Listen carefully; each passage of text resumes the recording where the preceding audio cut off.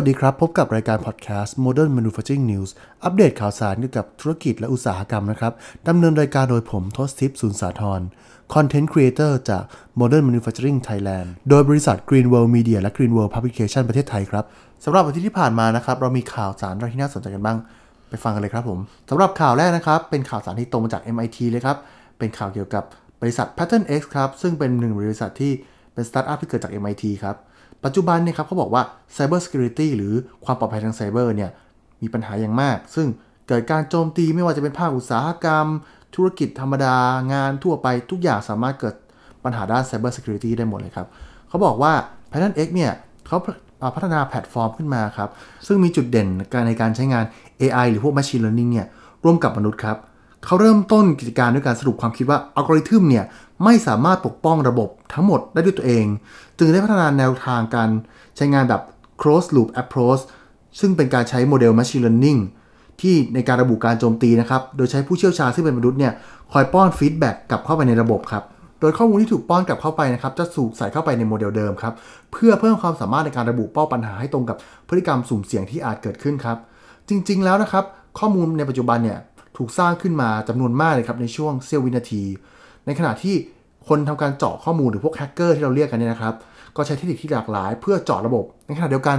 การใช้เทคนิคเหล่านี้ก็สร้างข้อมูลขึ้นมาจำนวนหนึ่งเช่นกันครับซึ่งโอเคแหละท่ามกลางทะเลข้อมูลที่มันมีปริมาณมากไอ้เจ้าเนี่ยข้อมูลที่เขาสร้างเนี่ยอาจจะเป็นเข็มอันเล็กนิดเดียวที่เราต้องหาให้เจอซึ่งการใช้งาน Machine Learning ร่วมกับมนุษย์เนี่ยจะเพิ่มโอกาสในการคาดคะเนหาจุดเล็กๆที่เป็นร่องรอยเป็น traceability ของการแคร็กเนี่ยการแฮกอะไรพวกนี้ครับเจอแล้วทำให้เราสามารถป้องกันก่อนที่ปัญหาจะเกิดขึ้นได้ครับข่าวต่อไปนะครับมาจาก MIT เหมือนกันครับเป็นข่าวเกี่ยวกับสิ่งที่เรียกว่า Tag of Everything หรือว่าเป็นอุปกรณ์ที่เอาไว้ติดตามข้อมูลซึ่งช่วยให้การป้องกัน supply chain เนี่ยจากสินค้าปลอมแปลงครับผมตัวนี้เป็นชิประบุตัวตนหรือเป็น ID ชิปนะครับขนาดเล็กรุ่นใหม่ที่ไม่ต้องใช้งานด้วยแบตเตอรี่ครับใช้งานได้เกือบทุกผลิตภัณฑ์เพราะว่ามันมีขนาดที่เล็กมากครับปัจจุบันนะครับสินค้าเถื่อนหรือสินค้าถูกปลอมแปลงเนี่ยสร้างปัญหาให้กับธุรกิจมากกว่าพันล้านดอลลาร์สหรัฐเลยครับโดยนักวิจัยเนี่ยเขาได้พัฒนา Cryptographic ID Tag ซึ่งช่วยในการระบุตัวตนว่าโอเคสินค้าเนี่ยเป็นสินค้าที่ผลิตถูกต้องเป็นสินค้า authentic จริงๆนะครับหลายคนอาจจะถามว่าเอ๊ะทำไมถ้าอย่างนั้นเราไม่ใช่ RFID แทนจริงๆแล้วเนี่ย RFID ส่วนมากนะครับจะมีขนาดที่ใหญ่มันไม่เหมาะกับชิ้นส่วนที่มีขนาดเล็กเช่นอุปกรณ์การแพทย์บางอย่างหรือชิ้นส่วนในงานอุตสาหกรรมหรือชิปซิลิคอนซึ่งนอกจากนี้นะครับ RFID เนี่ยเรียกได้ว่ามีระบบการปลอดภัยความป้องกันความปลอดภัยที่ไม่แข็งแรงนักแล้วก็แท็กบางรุ่นเนี่ยอาจถูกสร้างขึ้นมาด้วยการเข้ารหัสเพื่อป้องกันการถูกทำซ้ำแต่อุปกรณ์เหล่านั้นที่ทำได้เนี่ยมักจะมีขนาดใหญ่และใช้พลังงานมากครับโดยเจ้าอุปกรณ์ชิ้นใหม่นะครับ ID ชิปตัวใหม่เนี่ยสามารถบรรจุข้อมูลได้ในรูปแบบที่หลากหลายมีขนาดเล็กอยู่ในระดับมิลลิเมตรครับใช้พลังงานจำนวนน้อยนิดทั้งยังสามารถส่งข้อมูลได้ในระยะที่ไกลกว่าปกติแล้วก็ใช้เทคนิคที่ไม่ต้องการพลังงานอย่าง backscatter ครับซึ่งมีการทำงานที่อยู่ในช่วงความถี่ที่สูงกว่า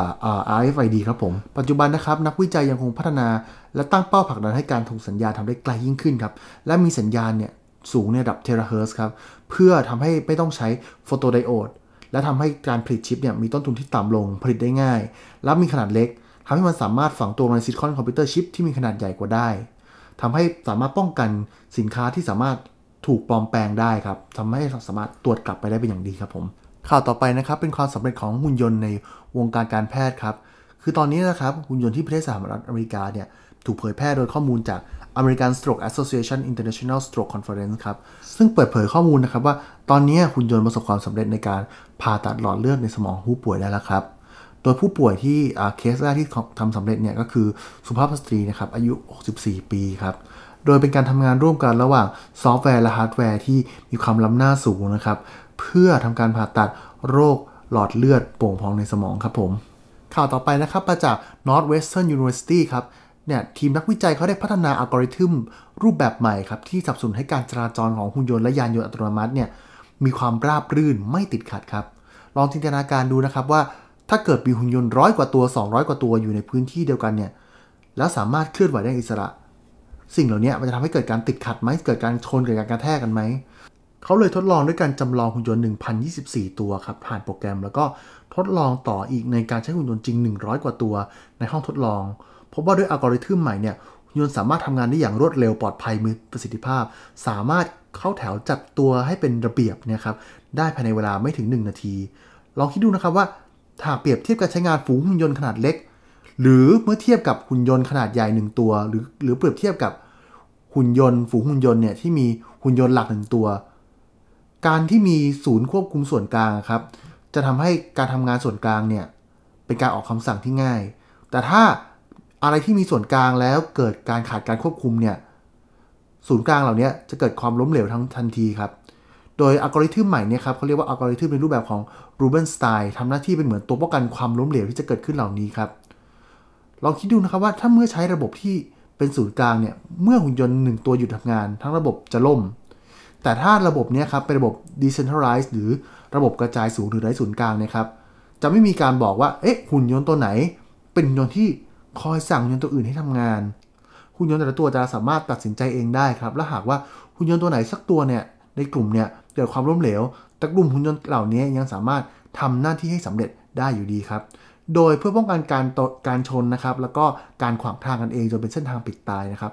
อัลกอริทึมตัวนี้จะมองพื้นข้างใต้หุ่นยนต์เป็นตารางเป็นกริดครับโดยใช้เทคโนโลยีที่คล้ายกับ GPS ซึ่งหุ่นยนต์แต่ละตัวเนี่ยจะรู้ว่าตัวเองอยู่บนจุดไหนของตารางก่อนที่ตัวเองจะตัดสินใจเลือกทางเดินนะครับหุ่นยนต์แต่ละตัวจะใช้เซ็นเซอร์เพื่อสื่อสารกับหุ่นยนต์ข้างๆเพื่อยืนยันว่าพื้นที่ข้างๆเนี่ยมีการใช้งานหรือไม่หรือมีวัตถุกีดขวางหรือเปล่าซึ่งการทำงานอย่างนี้ครับ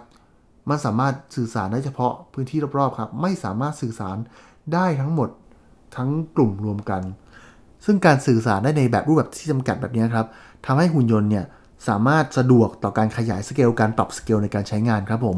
และสำหรับข่าวสุดท้ายนะครับเราจะมาคุยเรื่องมูลค่าตลาดครับสำหรับมอเตอร์ไฟฟ้า AC หรือมอเตอร์ไฟฟ้ากระแสสลับนะครับคาดว่านะครับจะมีมูลค่าสูงถึง 166,500 ล้านดอลลาร์สหรัฐนะครับภายในปี 2026 คาดว่าเนี่ยจะมีอัตราการเติบโตต่อปีสูงถึง 8.8% ในอีก 6 ปีต่อจากนี้ครับโดยที่มีตลาดการเติบโตส่วนมากเนี่ยอยู่ในโซนเอเชียแปซิฟิกของเรานี่เองครับการเติบโตของตลาดมอเตอร์ AC นะครับถูกผลักดันมาจากการเพิ่มขึ้นในการใช้งานของระบบอัตโนมัติไม่ว่าจะในขั้นตอนกระบวนการทางอุตสาหกรรมทั้งหลายการใช้งานในรูปแบบอื่นๆไม่ว่าจะเป็นงานด้านสุขภาพงานก่อสร้างยานยนต์สินค้าอุปโภคบริโภคทำให้ความต้องการที่ใช้งานเนี่ยนั้นเพิ่มขึ้นไม่ว่าจะมีการเกิดจากเศรษฐกิจที่เกิดใหม่ความก้าวหน้าของเทคโนโลยีซึ่งเทคโนโลยีพวกนี้จะถูกคาดหวังให้เป็นตัวผลักดันในการเติบโตของมอเตอร์ตัวนี้ครับผมตัวมอเตอร์ AC เนี่ยมีอยู่หลากหลายชนิดไม่ว่าจะเป็นมอเตอร์ไฟฟ้าเหนี่ยวนำหรือ Synchronous AC Motor อะไรพวกนี้นะครับโดยมอเตอร์พวกนี้ถือว่ามีสัดส่วนตลาดมากที่สุดเนื่องจากมีความเกี่ยวข้องในการใช้งานเนี่ยมีใช้งานได้หลากหลายอย่างมีจุดเด่นคือความสามารถในการควบคุมความเร็วได้มีความเรียบง่ายต้นทุนต่ำมีเสียงรบกวนน้อยมีความทนทานและมีการใช้พลังงานที่น้อยครับผมสำหรับก่อนที่จะจากลากันไปในอาทิตย์นี้นะครับอย่าลืมนะครับใครที่กำลังหาเทคโนโลยีใหม่ๆเครื่องจักรใหม่ๆหรืองานสัมมนาเพื่ออัปเดตความรู้ด้านเทคโนโลยีการผลิตอัตโนมัติเชิญเลยครับมาพบกับเราที่งาน Automation Expo สวนนงนุชพัทยานะครับระหว่างวันที่ 19-21 มีนาคมนี้เท่านั้นครับสำหรับวันนี้ผมทศทิพย์ สุสาธรลาไปก่อนสวัสดีครับผม